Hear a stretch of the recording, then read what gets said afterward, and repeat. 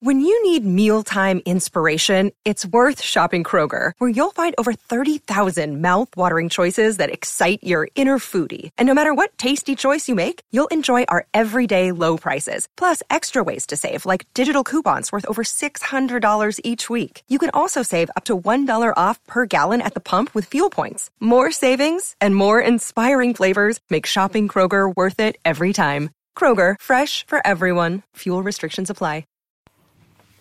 Hello everybody and welcome to the latest edition of the Royal Blue podcast in association with Sport Pacer. As we sit here around the table, Theo Walcott's move to Everton is on the brink. It's on the verge of being complete. He was travelling to Finch Farm on Tuesday afternoon to complete a medical and finalise terms on a £20 million deal. So Theo Walcott will be the theme, the main theme of today's podcast, as I'm joined by Gav Buckland, Ian Doyle, who was at Wembley with myself on Saturday, and Greg O'Keefe has come back in to join us on this week's edition. So Theo Walcott at the top of the agenda. We will unfortunately have to talk about the Spurs game and obviously look forward to what Sam Allardyce is already calling a massive game on Saturday when the Blues entertain West Brom. But we'll start with Mr. Walcott, and I'll go around the room, if you like, and just get people's opinions. Greg, start with you. Theo Walcott, in a £20 million deal. Is this a good bit of business for Everton? It could be. And if I'm honest, I'm a little bit unenthused by it. But I don't know if that's just really kind of over familiarity with the player, and who's certainly gone stale at Arsenal. Watched him over the years go from really raw potential to inconsistently showing glimpses of that in a later stage in his career. Remember, he was called up by Sven-Göran Eriksson to go to the World Cup, so on and so forth. He's never quite done it. I think he had a couple of seasons where he got amongst the goals and looked as if he could stay in that Arsenal team for a while. But latterly, he's dropped off. And most recently, I think this is the problem, really, when I'm trying to look at it in perspective, when I've seen him play for Arsenal. Admittedly, he hasn't been getting a game. He's been coming on and probably known he's not part of the plans. But he's been pretty woeful. So I hope that the player, and he clearly does want to play football, or he'd just sit there and carry on taking the money from Arsenal, living in London, getting a game every few weeks. He clearly wants to play, so that's a good sign.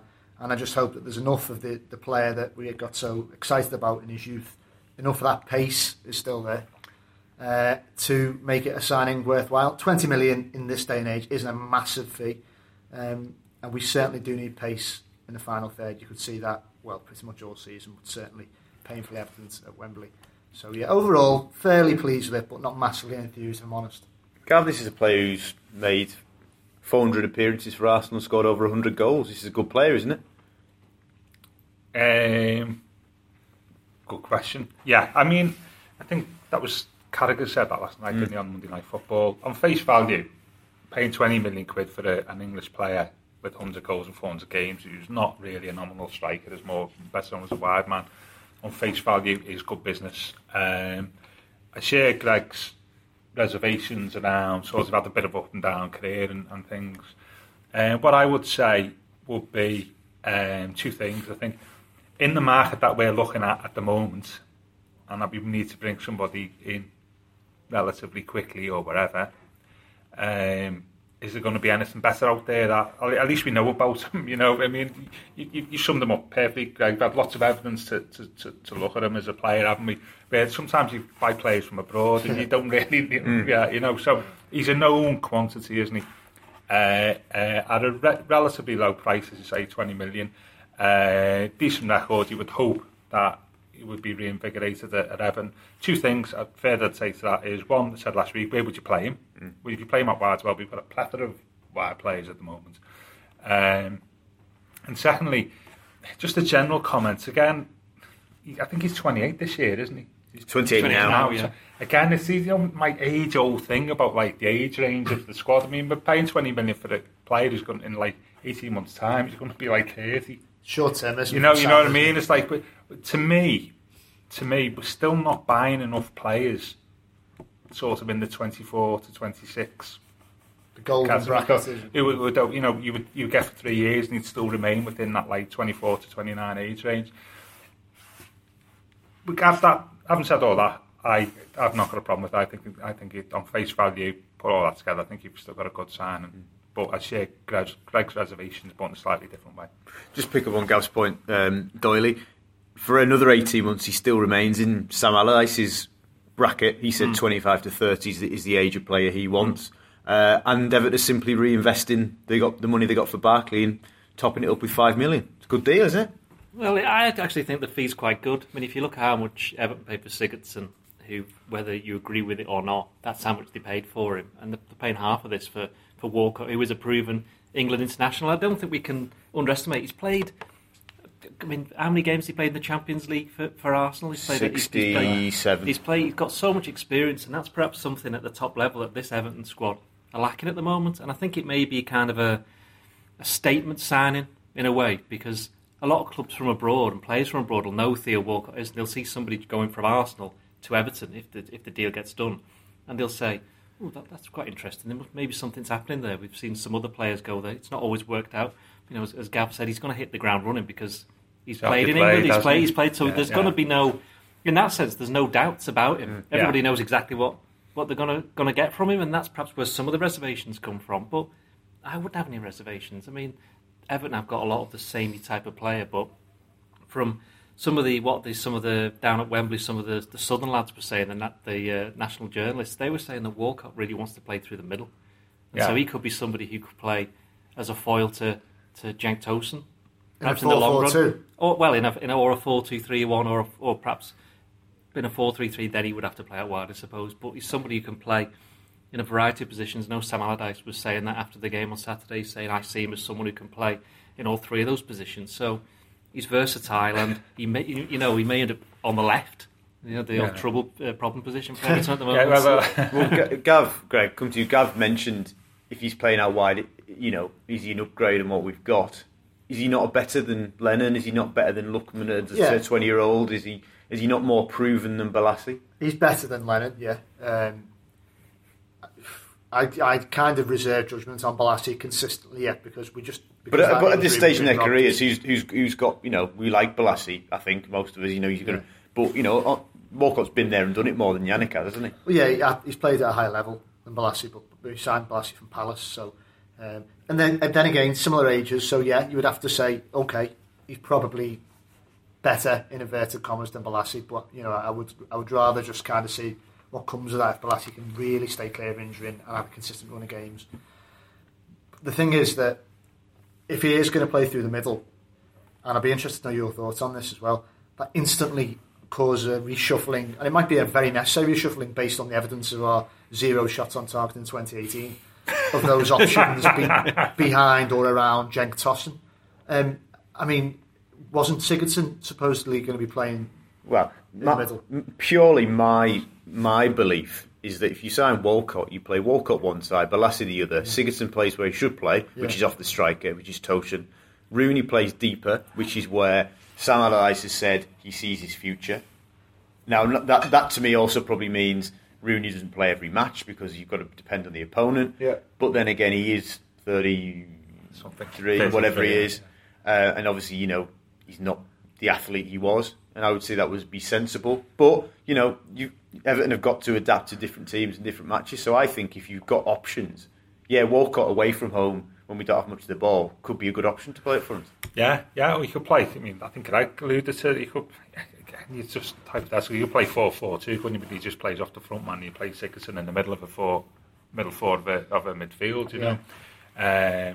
With a more defensive midfielder. So there's various options. What I'd say compared him to Balassi, if you see the goals record, there's no question.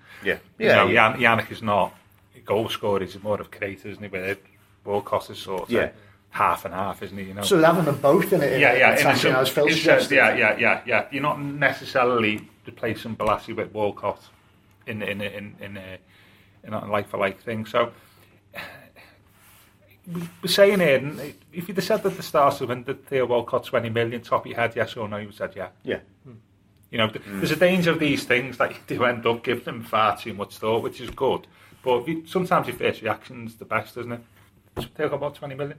Have that one all day long. It's 100 goals and 400 games. Yeah. And Doyley, I think Greg definitely mentioned, and you may have alluded to it. Is there a sort of the over familiarity we've got with Walcott? Is that part of the not lukewarm, but the mixed reaction because he's not an unknown from the Bundesliga or he's not somebody we've plucked from Turkey that a lot of us didn't know about. Well, is that part of the reason why we're not all of the fans are hugely excited by his arrival? A lot of them were getting excited about. Is it Tosun or Tosun? What are we saying? Tosun. It's Tosun. Just call him the Turkish striker for now. But they're getting excited by him. But I reckon that nearly all of them have never seen him play, or they've seen like a few highlights on YouTube, and that's it. Whereas, as we say, with Walcott, we know exactly what he's going to bring. And I think something that has all just been mentioned then is options. That's what he gives.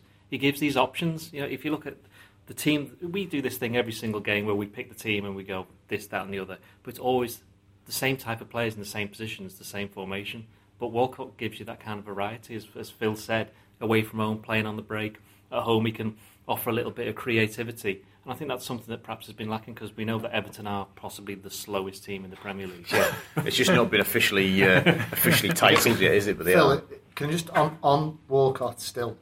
Is there a bit of a danger that certainly with no other nothing else to play for other than a respectable finish in the Premier League, no other fixtures, Vlasic and Lookman may become even more kind of deconditioned and frustrated, and as their game time, barring any injuries, which we hope we don't get because we've had enough of them this season, as their game time dwindles even more. We've heard little rumours, haven't we, about Lookman perhaps wanting to move on because I think he probably had a bit too much too soon in a way, as good as his career. But Vlasic has kept his head down, although he did seem mystified, didn't he, about why he went from being kind of playing in and out for Unsworth and Koeman and then just basically not getting that much of a look in. Yeah, well, he wasn't in the squad, has he? He's been a few times. He's not been in the squad. Vlasic. And we've liked what we've seen of him as well. Yeah, he would be the one I would perhaps be more concerned about if I was, of him. If you know what I mean. I think Lookman has come on and shown glimpses. He's still a young player. He's still going to make mistakes. I think certainly if you look at the pattern of Vlasic, as soon as Koeman left, Unzi played him sparingly. I think he had doubts over his ability to keep the ball. And clearly that feeling is pervaded with Allardyce, who, barring a sort of lively 45 minutes against United when he started, but I think he was picked because the injury in the fixture list backed up. I would think that Vlasic potentially, despite the fact that Everton had paid 10 million quid for him, could be, and I'm just putting two together here, could be one of the players that Sam mentioned to me, the younger players that may need to go on loan. Vlasic. Yeah, maybe. Where would he go on loan, though? Well, you'd send him to Europe, wouldn't you? No, that would be pointless. You'd have to send him to a club in England because if he's going to be playing West in Brom. England, he has to get used to playing in. I would say the Championship. And you go like, what was his name? Tarasach or whatever. Tarasach. Yeah. He sort of went off the radar completely, didn't he? When he went on loan, he went back, didn't he, to where he bought him from? So he disappeared on the continent on loan or whatever. It's so easy just to disappear from view, isn't it? Yeah. And I agree with Ian. I think if you're going to put him on loan, you put him in this country. Then the takers, Swansea, they take. I mean, look, there'd be plenty of clubs who would say, yeah. Even Brighton, because he played at Brighton and had a good game there, so that could be. They may have looked in and go, "We'll take it." Send them the DVD. but what would you do with Lookman? And I personally think you keep him in the squad and say, look, if you're struggling for game times that much, we'll play in the 23s to keep you up, keep your fitness up. But I think he's got enough to offer off the bench. Lennon has been in many ways really good this season, and obviously what he's come back from is the story of the season for me. But I think he's inconsistent as much as Lookman in many ways. I think maybe Lennon is a safer pair of hands defensively. I think, yeah. With all due respect to Tiernan Lennon, he's 30 now, 31. I mean, if you think about his career trajectory, is that you're not going to build it first team round him, are you? And, you would much rather, in this situation, assuming Everton aren't going to get dragged back into any nonsense. Bench at best, isn't it? And that's the reality. I mean, I think he has, some games this season he's been protected the right-hand side of the defence really well. Yeah. And funny enough, when he's been missing, you've noticed that, haven't you? But every time I see him, I think, I'm not so sure. But I think Lookman's a slightly different proposition. It'd be interesting to see, given that Arsenal were supposedly, in quotes, interested in him early on the season. You wonder if his name came up as part of the Walcott, conversation. You would think, though, that Wenger, Arsenal are still obviously whether they're adrift of the top four, but still be clinging on to some hope that they can kick on if they get the players in they want. Would Wenger not have the same concerns that Allardyce and Unzi and I was just thinking, is he maybe looking at a different way? How long is Wenger going to be there? I was just speculating whether he, bear in mind interest supposedly being shown as whether his name came up during it, but there's what I'm concerned about at the moment is just moving slightly away from Walcott is Sam's position in relation to the January transfer window is. If Sam was going to be here, it's just been newly appointed in December on a 3-year contract or 4-year contract. Would the January transfer window look completely different to what it is at the moment? You mean, would we be doing more business than what we are doing at the moment, considering there are massive gaps and stroke flaws before we come to Spurs in the squad? It's what's happening at the moment, sort of reflection that we'll just sort of plug in the obvious gaps. I know we're not coming to the left back, and what does that say about how Sam is viewed? It's like, are we saying here that Sam is viewed as 6 months from here, or I don't really know. This is purely theoretically, and put to one side the fact that Steve Walsh and Sam have a decent relationship anyway. Isn't that why Everton employs a director of football? Because he's long lasting, and whoever is the first team coach / manager, it doesn't matter, because ultimately there's a 2-tier tick list, if you like. Both of them have got to say yes. And Steve Walsh, as much as he would be mindful of the here and now and improving the squad for the next 6 months, etc., he's also got to think about long term, because he'll be here. You assume, you would hope after so. Sam has gone. It's just it's the lack of activity that concerns me at the moment. Well, there's not that many players that you can. January's a very difficult. Well, we haven't got a left back, have we? I mean, we've done the left back position to death on this. In fact, if we'd had a decent left back at the start of the season, you probably could have got rid of about 5 podcasts with Is that we're now what are we now 16th January, closer to the end of the transfer window probably than what we were at the start, and it still appears to be no move on addressing the left back position. Albeit I'm sure there's stuff going on behind the scenes. And if I was a supporter, well, I am a supporter, but if you any supporter would be saying, well, what's happening there? Because well, Greg, you know yourself, that's the area everybody's looking at Evan, aren't they? Yeah, I'm sure when we talk about Tottenham, it'll be the perfect opportunity to get into it in more depth. But we'll go for it. Let's go. Would a new left back have made the difference on Saturday? It would have made a difference. I could possibly have seen them not scoring the first goal. I could see us maybe becoming more of an attacking threat. I got a little bit of, not stick, and it was probably from someone so closely associated with Everton. I tweeted about how impressed I was with Andy Robertson, and a few Blues kept coming back a bit curmudgeonly, I understand, and saying, well, he only pressed and ran in straight lines. What are you getting so excited about, I wasn't actually basing the opinion purely on the City game. I've been impressed with how he's developed as he's got more run-outs for Liverpool all season. And I've been watching him on and off since Roberto Martinez was linked with him.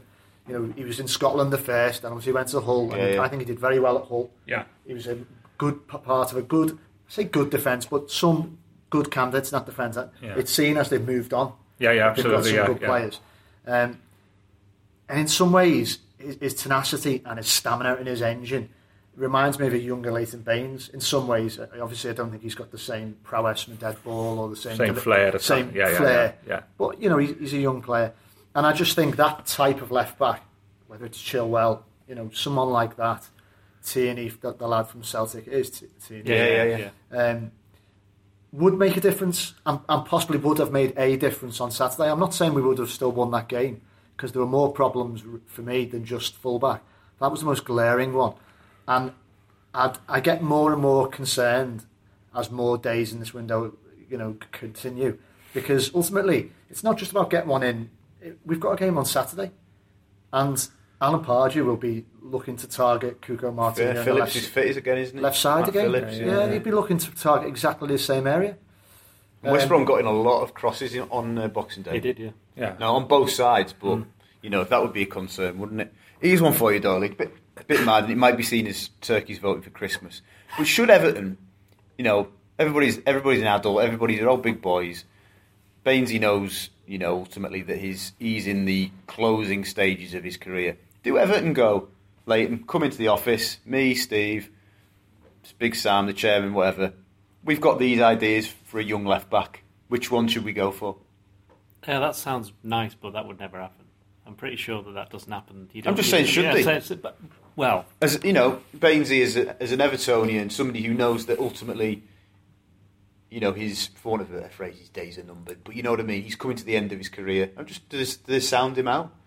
It's an interesting view. I suppose when you look at it from a dispassionate point of view, then yeah, they should. But no one's going into that meeting completely unbiased, are they? Because they can't really do that because Bainesy might go, oh yeah, pick him, but he's not very good, or something like that. Or he'll pick somebody who he knows isn't as good as him, which means that he'll be playing for the next 18 months or whatever. Even if the list is of, 22-year-old fullbacks who might not be good enough right now, but would put him under pressure going forward. I'm not sure. I mean, it's a great idea, but I'm not sure whether or not that would play in the overall scheme of things. I see where you're coming from because Everton do, as we've mentioned, they do need a left back. I mean, Martina's had good days, had bad days, but too many days, maybe. Too many days. Well, that's the thing. Too many days. He knows that if he's playing badly or he's playing well, he's going to be in the team the next week. I don't see a lack of effort. No, that's not it. From Martina. I don't see him resting on any laurels though. And he's got no laurels to rest on. And it wasn't entirely his fault. Because Phil, me and you went to the game, and I was calling out Sigurdsson for that one as well. And possibly Jags maybe as well. But the most immediate person was Sigurdsson. He isn't offering him the protection. And I think Allardyce didn't mention any players' names, but when he mentioned a lack of professionalism or people not sticking to the game plan, I suspect he may have been talking about it. Yeah. Who? Sigurdsson.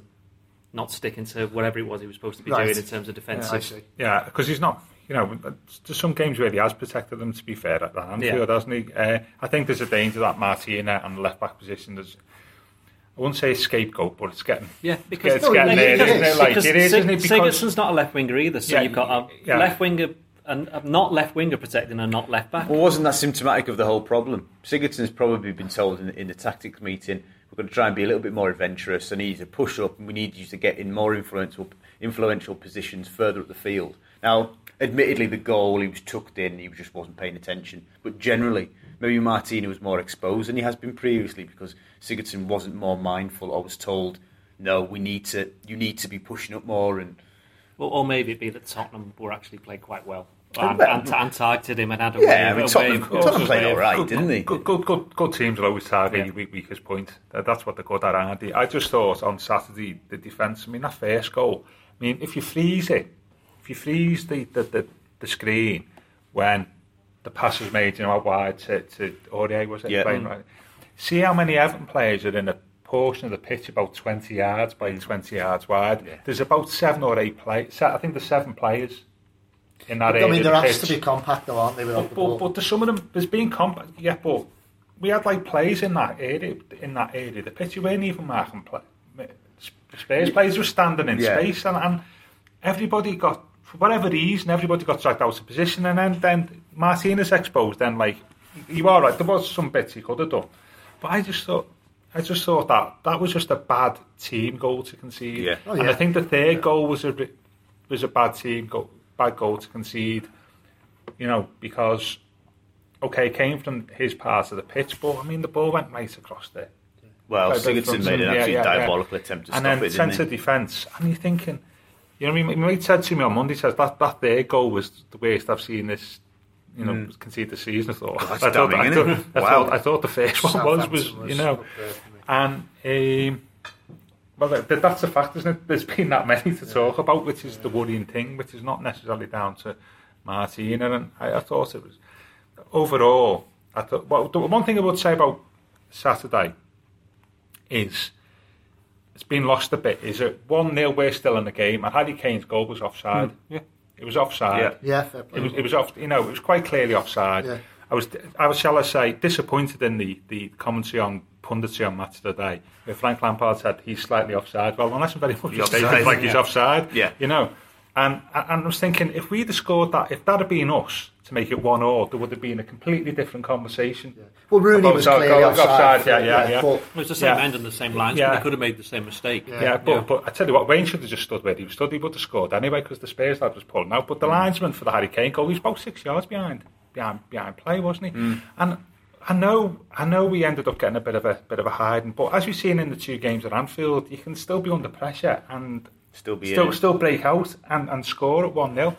And I just thought, with all the and I didn't think we were that bad in the first half. We weren't dreadful. We were, we contained them. It was contained them. 1-0, you're thinking, okay, it's all right. And that to me didn't turn the game. It just accelerated our demise. And I thought we were unlucky at that because it was a poor decision. And the commentary and the punditry on Match of the Day was also poor as well.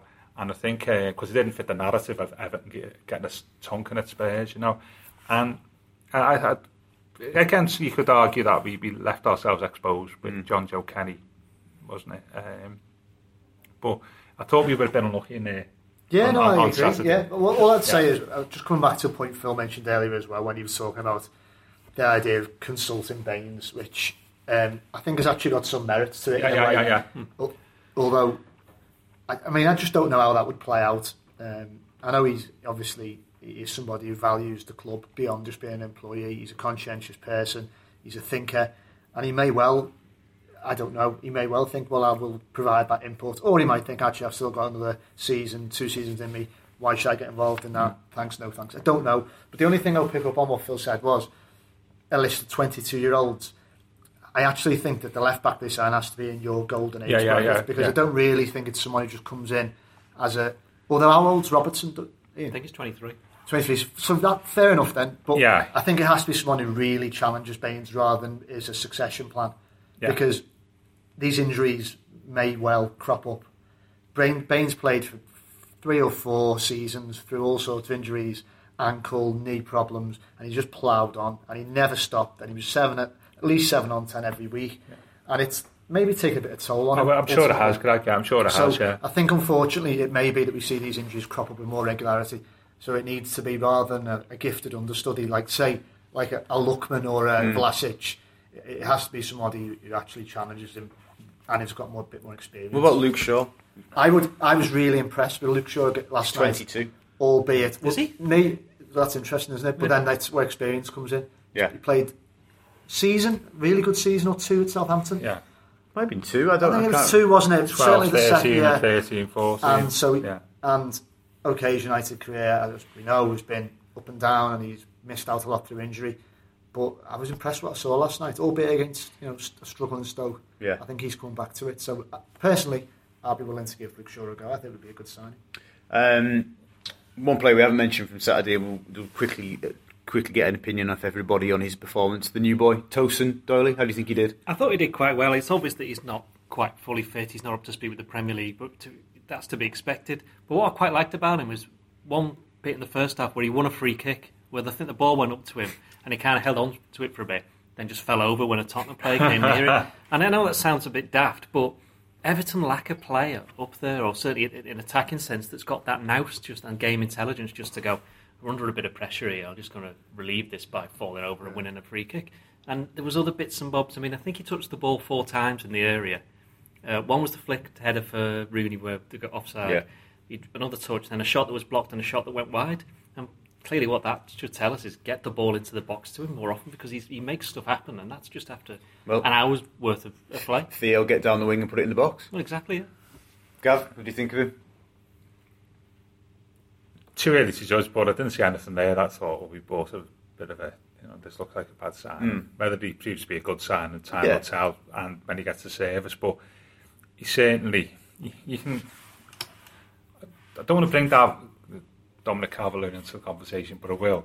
You can see at a striker there's a real difference between an experienced mid-20s striker who's been playing that position for 5 or 6 years and somebody who's coming in pretty much from academy level football, And I thought he looks good on the pitch. I thought he did show 2 or 3 nice touches with very limited opportunities. And I didn't see anything there that you think, that maybe 1 or 2 strikers you've seen in the past, you thought, it wasn't a new man. No, absolutely no. And the other thing, yeah, he's played in the Champions League as well. Yeah. So that could be 2 players that Everton signed this month who were seasoned in the Champions League. Yeah. I liked what I saw. I thought he was going to have a bigger impact against West Brom. I think we'll be in a better position to discuss what he's all about after that game. Yeah. But I wouldn't even be surprised if he gets, as maybe in the San Lopez, gets amongst the goals. I had that feeling after the game on Saturday, weirdly. I just thought West Brom would give him more option, and I liked what I saw. Good. Yeah. Naki as well, committed a few fouls, so it was good to see. Very good. Well, thank you very much for tuning in to this edition of the Royal Blue podcast. So we've covered Theo Walcott, and we'll bring you the latest on his move to Everton. We've gone over the nightmare that was Spurs. So I hope you've enjoyed it, and stay with us online for all the latest news.